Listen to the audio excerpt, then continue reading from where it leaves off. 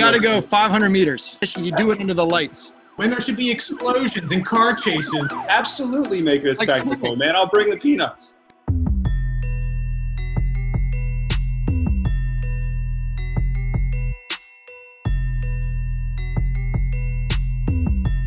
I'm Alex Del Sordo, and we have another Coaches Yelling. And this one, we scheduled this thing earlier last week. I could not be more excited. I got chills the moment these guys came on. Their names you all recognize, people that have transformed U.S. rowing to where it is today. And the questions, they're going to get some heat on here. And I'm going to introduce the guy that has been here since the very beginning, Mike Wallen, the Executive Director of Chicago Rowing Foundation. He's won 2 Coaches Yelling thus far, and I think he's going to kick some butt today. Mike Wallen, welcome to the show. Happy to be here, man. Very Philly episode. We got 2 South Jersey guys and the head coach of Penn and a dude from Upper Darby. Let's do it. I'm ready, man. I love it. And you know what? That's the longest introduction you've had since the beginning. I think you're on fire today. This is going to be a good one. Next up, he is a South Jersey legend. He has won so many goddamn South Jersey titles in a lifeguard boat, has done some pretty big things at Princeton long time ago. The guy's old.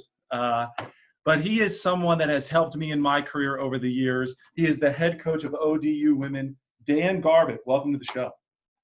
Man, thanks so much for having me. I appreciate it. Great panel. I'm a little bit light on the beard, but these 2 are making up for it. So good to see everybody. This is going to be good. Now, the next guy, another South Jersey, repping the Deep V OCBP sweatshirt, a guy I have known for years. He is the founder of Everson Erg Performance. Zach Everson, man, welcome to the show. Hey, great to be on again. And a little fun fact, Coach Garbett's mom, not to talk about moms, but she was my guidance counselor in high school. And you can tell she did a bang-up job with me. That is awesome. Wow. Now, this next guest, man, I don't even have to say his name. He's iconic to the sport of rowing. He gold medalist. I don't even know how many world championships. The head coach of University of Pennsylvania, Brian Volpenheim. Man, wow! Welcome to the show, dude. Hey, thanks for having me. I'm excited to be here, and I'll try to keep my own. I'm probably the only Luddite in this whole group, so I'm gonna try to keep my head above water. Good. I'm gonna give you a bit of a warning. I got 2 guys here that have been on the show already. Dan is one of the quickest wit guys I have ever met. So Brian, listen, man, you got a minute and a half to answer these questions. I've known Dan a long time, so I prepared. And look, like historically, you're the better rower. So here we are, right? This is perfect for you. We're out of the now, so we'll see. So we're going to get right into it. Now, listen, for those watching, if you agree or disagree with anything these guys have to say, now's the time to give us your comments, your feedbacks. Tell us what you think. We want to know how to make this show better. That's the whole point here. And before we get started, I want to say one last thing. These questions are a little bit difficult. There's going to be some challenging responses from a U.S. rowing perspective, from an NCAA IRA perspective. We all mean good well here, okay? There is no one here has ill will towards rowing. We all want the same thing. So, Wallen, we're going to bring you on, all right? You're the first one to answer this question. I'm going to read this thing because I want you to be fully prepared. Should the DADVAIL accommodate programs at the IRA or NCAA level that never make the top 12? You are on the clock. Well, first of all, Tvolp, if you're going to coach in Philly, it's pronounced Wooder. All right, so just make sure you get that. I think it would be a great idea. I mean, from growing up in Philly, and not rowing for a DADVAIL program, I was always. I know that typically those programs can't compete at the very top end of the IRA, but occasionally they do. I remember one of my years at Cal. Back when they had the freshman 8, Michigan was able to take second place. I remember Temple making the final a year, Georgetown, similar level crew making the final one year. And I think those are big accomplishments. And I think it puts programs like that in a position where they can say, hey, I might not be Cal or Washington, but with great coaching, recruiting, whether it be on campus or from direct recruits from high school, look at what we were able to accomplish. We were able to get in the big heavyweight fight with some of these major programs. And on the years that it doesn't, I don't really like hearing, Florida Institute of Technology act like they would have won the IRA in the floor. They just didn't get their chance. I want to see it. I always want to see it. I want to see who the best is. I want to see who the worst is. And I want to see everything in between. Time. No, I like that. So, I had rode for a program that would never have made the grand final of the IRA. And looking back on it, I would very much like to have a chance to compete with teams of my caliber. And I think that's kind of what we're talking about here. So next up, Dan Garbett, we're going to bring you in here. I think you know the question, but I'm going to just state it again. What do we do about accommodating programs in the third or fourth level final that will never have a chance to win the IRA for a number of reasons? You are on the clock. Sure. I think the way that you phrased it initially about like should the Dadville accommodate? I don't know how the Dadville can be any more accommodating. I mean, they put a spectacle on. I think that my take on it would be I would go the opposite direction. I would look at what the NCAA or the IRA could do to create more of an atmosphere like the Dadville. I get in this conversation a lot. I think like a lot of people, you could argue that even within rowing, more people know what the head of the Charles is than what the IRA is, like globally. Like you have to explain it. And you got to be careful about some areas where you say what an IRA is, certain areas of the world. That's right. So I would say that I would look to grow the third and fourth or fifth level final at the NCAA and make it more inclusive. Would you do a separate race? Because we already know who the top 5, 6 are going to be all year, every year. Yeah, especially, certainly on the men's side, I think that the top 12 is pretty well navigated. But, on the flip side of that, you have people at the Dadville's crying foul that, you're bringing 12 to 14 more teams in now that are as time. So, man, okay, he was getting into it, but I had to stop him because I can't let this guy go on. Man, Dan's going to learn. Now I got a veteran coming up. I got Zach Everson coming up. Now, Zach, you know the question. You've raced at this level, Dadville level. In my mind, the Dadville is shrinking. So, I see it as a shrinking race, and I see teams that just cannot compete at the top level. So you're on the clock, man. All right. I do agree that it's shrinking. I am not a fan of these B, C, or C, D finalists from IRA coming down to Dadville. I see that the same as, well, we don't have a competitive varsity 8. Let's take the best 8 and win in the 4. It's kind of the same argument. To piggyback what you were stealing my thunder, Coach Garbett was stealing my thunder. Here's what I propose is the top 6, you have a committee kind of like NCAA football, where you have your top 6, you vote throughout the year, and then they race once for the national championship. No prelims, no 2-day event. You race once, and then that B and C and D final, they go to the IRA. Name it whatever you want, but have a race, the same IRA. So now the B and C finals are now the A, and everyone bumps up a little bit. So that way, those crews don't come down and just slaughter everyone at Dadville, and they can duke it out with people where they're at the same speed. And then you have the top 6, and you have to make that a spectacle. Make it like all day, broadcast it, have it somewhere. Man. Well, now we're coming into the round with Volt. Now, Volt, you are the program head coach of Penn. Penn historically has just not made it to that top level. I'm excited to hear what your thoughts are on this question. If you're ready to go, man, you're on the clock. Well, I guess it depends on how far back you go historically. I mean, we used to get there all the time, and hopefully we'll get there soon. And, I think Zach makes a good point about having a separate championship that's just 6 or 7 boats. And they actually used to do that. US Rowing used to run that, called the Cincinnati Regatta. It was after the IRA, right? You could bring something like that back, but that extends the season. It's sort of the same argument football is having about having a playoff. I think one thing that might be interesting over time is if the IRA ever goes to a regional qualifier similar to the NCAA, Dadville would make a pretty compelling place to have that regional qualifier. Yeah. And if that ever was something that happened, that would be a really cool thing to see, because then you get everybody in the region top pick, the winners go to the IRA, whatever they go to that regatta that Zach's talking about. And then how hard, let me ask you, how hard would it be for a coach at the IRA level to agree to something like that? It'd be pretty hard. It'd be pretty hard. There's a lot of details that go into it. But you combine it with, say, what they currently have, some sort of version of a committee that selects the top 18, say 24 crews is what the IRA is now, right? Yeah. It's hard for me to limit it. I think Dan's also right. Like, I came from the era when clubs were allowed to race. And I think that's a great man. Okay. Volpe, look, 5 points. I like what you said about some history. Everson, clear winner here, 6 points ahead. He just knows how to talk, guys. Wallen, 4 points. Your weakest showing thus far, my man. I'm sorry to say. And Garbutt, 4 points. So we're going to move on to the next question. And we're going to go Volpe back on. So Volpe, a former Olympian, national team guy. You rode at Ohio State coming in. My question for you is there anything that we can do,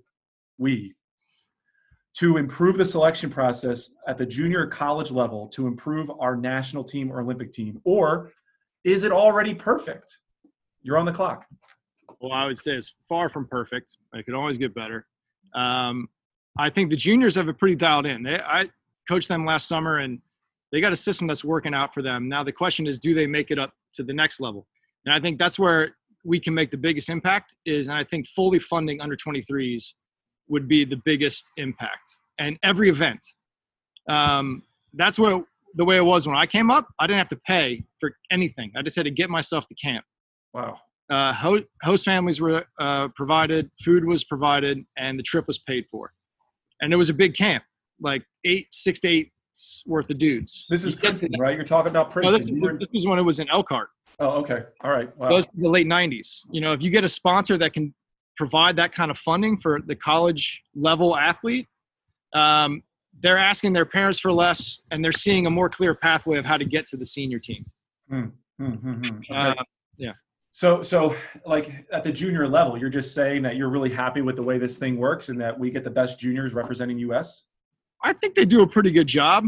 I think if you could fund that as well, it always comes down to money.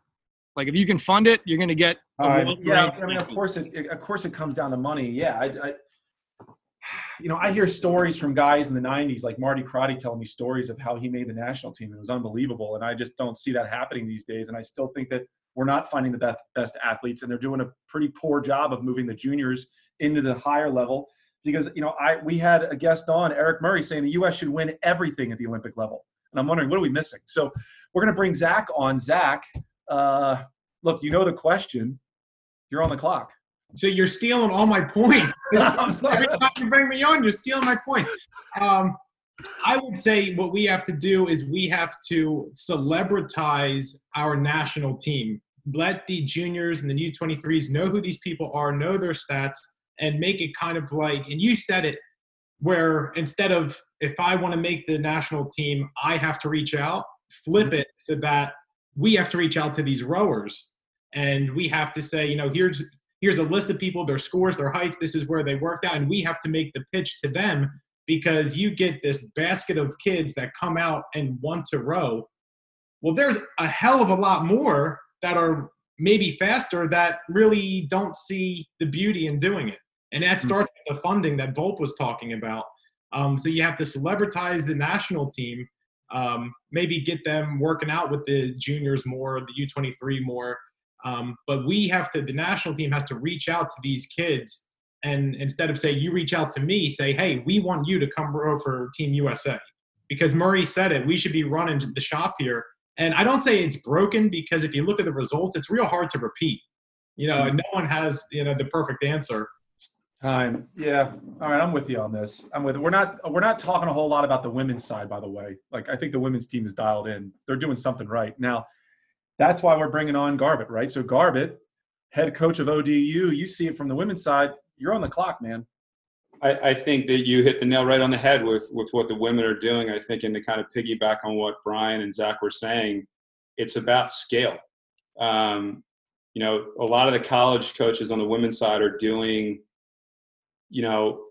what used to be done on the men's side in terms of finding athletes and bringing them in. I know we've scaled things up to model after University of Wisconsin. Iowa has a homegrown Hawkeye program. University of Washington has programs where they reserve money aside for athletes in the state and say, we promise you this in year one, then it's 0, 0, 0 out the next 3 years. It's up to you to either keep it or increase it. So I think to tag along on the funding aspect of this, I think, which by the way, Volt, Elkhart, Indiana, the conversion van capital of the world, I remember it well. One of the reasons that was selected was because of the relationships that were fostered and developed with that community by those people who were running the team at that time. That's one of the reasons why Mike is still so good, but was so good, and why Princeton was so special. He had jobs for everybody. I mean, everyone stayed because they could afford it. Yeah, man. I'm gonna wait till Mike Wallen talks here, but like you're bringing up a point that I was hoping you guys would get into. Mike, I want to know your opinion, man. You know the question. You're on the clock. Yeah, I mean, I can speak pretty directly as an alumni of the junior team in '98 and a current coach in the development program. Like the way they're running it now to the way that I tried out is significantly better. I mean, it was a gladiator contest in the 90s. They just pulled kids out of a corner. We faced off. 14 guys left standing made the team. No one was developed. No one was brought up through a system. It was just, okay. So we ended up with a roster of talented guys, but no real sense of team. You know, now we're starting to get these kids from freshman year on, even some 8th graders in there, develop them. We know a lot about them. We know their strengths and weaknesses. They come up. We know how to get them into small boats sooner and develop them. And this is kids from good programs and programs who, you know, typically aren't very powerful. On the U23 side, I think cost is a huge thing. I mean, it was for me. I remember being 19, finishing the IRA, and Steve saying, do you want to go to U23s? And I was like, not only can I not afford it, but I have to get a job this summer so I can put myself through a year of college. There was no way I could go home and tell my dad, hey, I need $5,000 and I'm not going to make any money this summer. And as a coach now, we've had several of my athletes come up through college and go to the U23 team, and we end up doing fundraisers for them at CRF just to help them be on the team. I mean, that's a lot to ask if you're really that serious. When we get back after word from our sponsors, I'm going to tell you who's moving on. It's incredibly tight. In fact, there is a tiebreaker that is needed. I'm going to save that for when you get back. More from us in a couple seconds.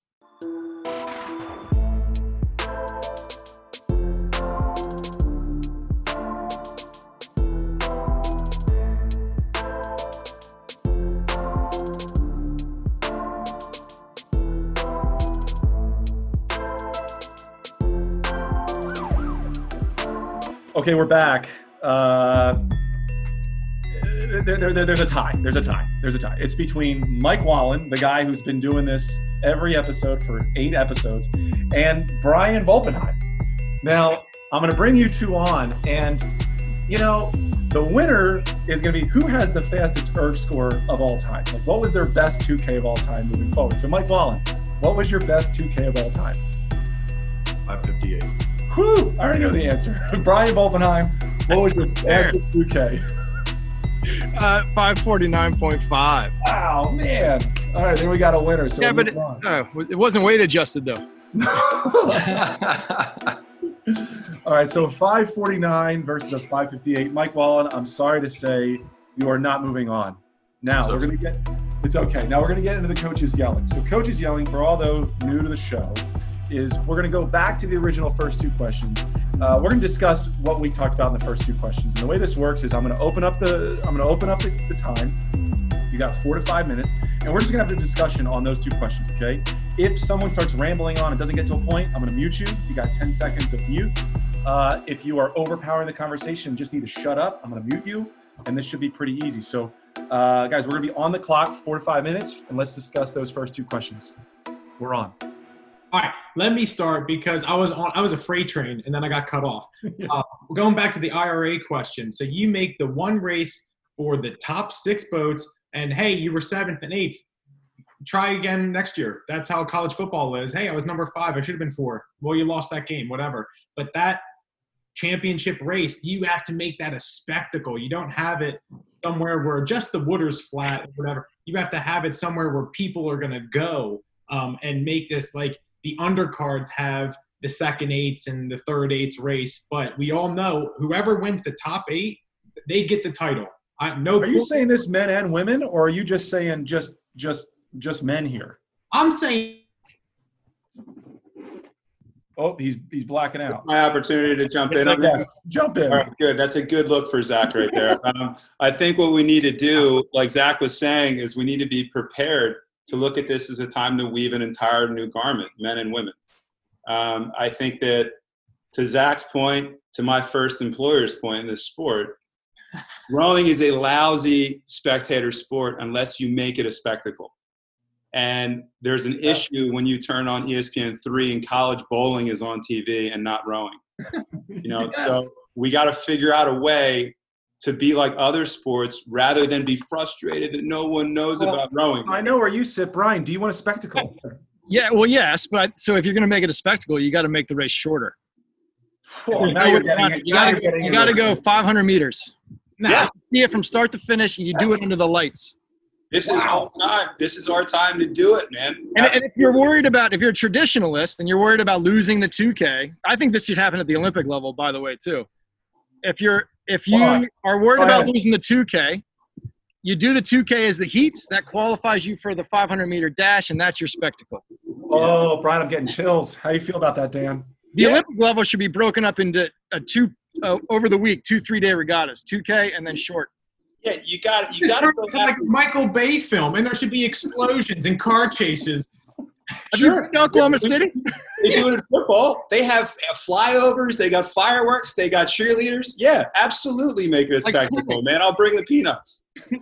Just like how do we get fans? How do we get people to enjoy that? Because without fans, you don't got the money, you don't got the flyovers. It was the #1 sports betting activity before prize fighting. We let that slip. You know what you do? You get everybody down at the river. You blow it out at 500 meters under the lights. No one's allowed to leave until they bought drink tickets, and there's a 50-50 at halftime.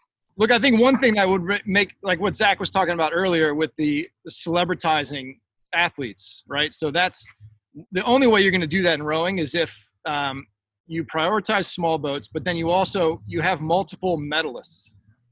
You can't do it with just one person winning one medal. You got to have a rower that's winning 3-4 Olympic medals in a one. No, I think Brian has watched this show a couple times. We got Mike over here just preaching. I think he's now Zach, I got to tell you, man, you're letting these two guys dominate you right now. What do you got to say? I have to say, my 3-year-old's on my iPad, so I'm not really sure about my internet connection right now. We're in a COVID crisis. You're lucky. You pounced. I downgraded my internet. I've got diplomas in the back and kids' clothing over here. So listen, this is for Brian and Dan. Think about this really hard. Now, you guys talk a big game about changing it. Would you have a hard time getting ODU and Penn to get out of that traditionalist and change? Absolutely. Could you convince them? It would be hard. I don't know if I could convince them. I think the alumni and I think everybody it's a big change, right? That's why if you do it as an addition, maybe it becomes more of a spectacle at the end of a regatta. Yeah, I think you have to show them why they need an appetite for it. The hardest thing is, today's athlete. I'm fascinated when I watch CrossFit and the fact that like a lot of those guys are on ergs and women are on ergs, and I look at it and I say, there's your inroad right there. Like, you change the dynamic of who does this sport, like, instantly if you include it and make it more accessible. And having run races, set up venues, had to figure out sponsors and how to package it for broadcast. The issue is always 2,000 meters.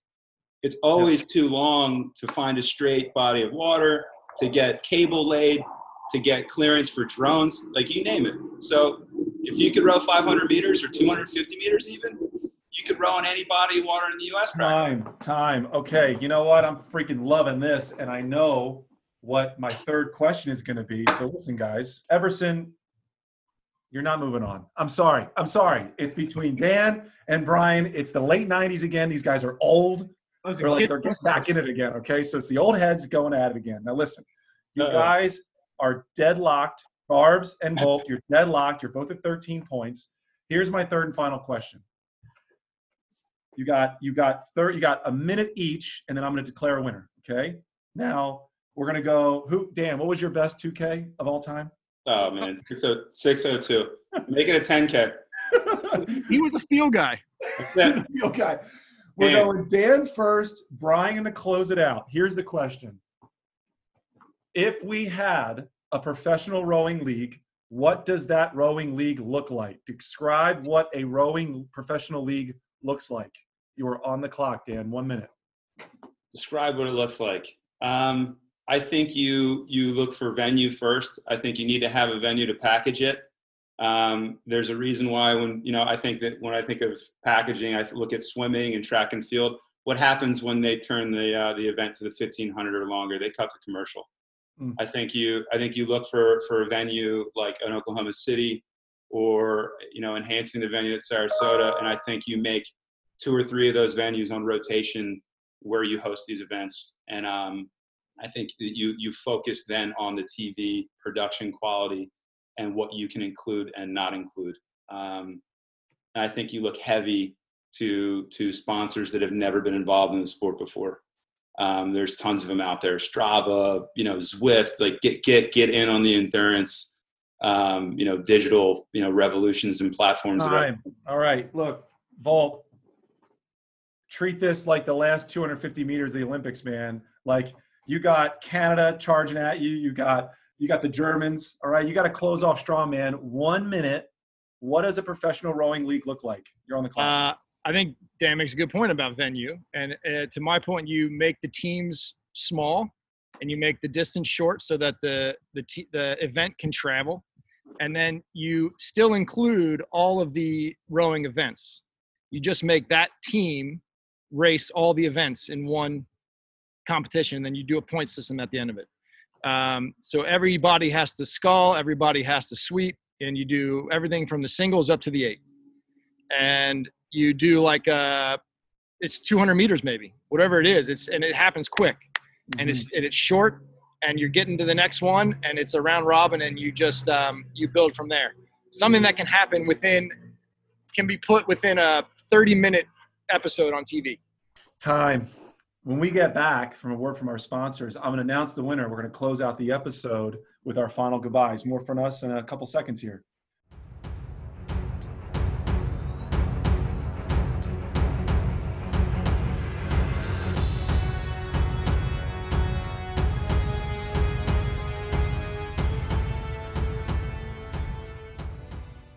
We're back, and I am really energized by that last question. Both heavyweight hitters there coming at each other, Muhammad Ali, George Foreman, really great responses for guys that have been in the industry for like a really long time. But look, there's a winner, and first time on the episode, I think he cheated because I think he watched a lot of these episodes. Brian Volbenheim finishing off strong to take the victory.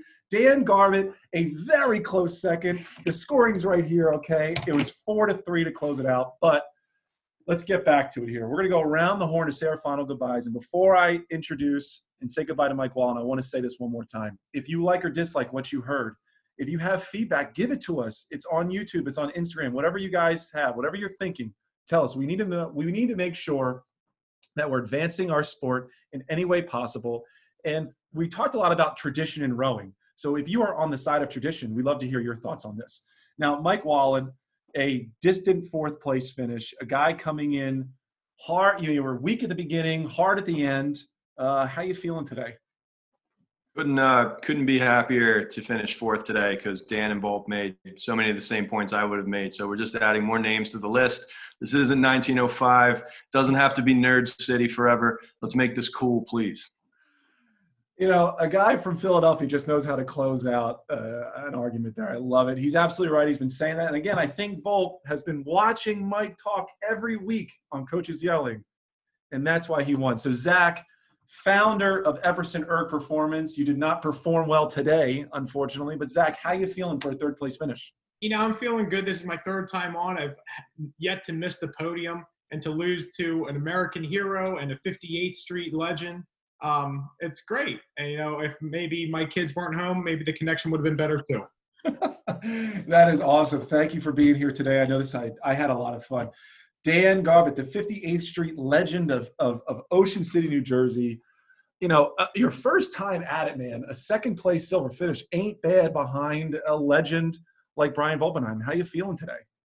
If I'm like half a canvas off Volp, I would say it's a good day. You did all right, or he had a really bad day. Now, I can't thank you enough for this, you know, and what everyone else is saying here is the way that you're pushing this and having a panel like this and a discussion like this, I think it's genius. You know, I think that there needs to be more of this so that there's some humor and some personality lended to this discussion so that people understand that change is possible. Is it safe to say that you're going to come back on? I'm going to get your suit dry cleaned, Zach. Is it safe to say you'd come back for another episode? Oh, man, absolutely. Anytime. Perfect. Now, the winner, Jesus. This guy just wins and wins and wins and wins, and I hope he wins at the Penn level. Brian Volbenheim, you did it, man. First time out, victory. How you feeling? Well, I appreciate you guys being super nice to the old guy here. That's nice of you. Letting me win. No, it was a lot of fun, guys. Thanks for having me on. It was, I think, good discussion.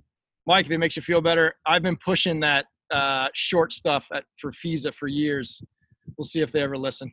I think that's a big change. There's a way I like to do that. both, but it was a lot of fun, guys. It was good. I hope to do it again. I'm glad. Now you said it. You're committed, Brian. You are committed. I have to now? You have to. You have to. I'm gonna put your name in the Rolodex, and you're in. Now, listen, for all of you watching and listening to Coaches Yelling, this has been another great episode, and thank you for watching or listening to another Coaches Yelling.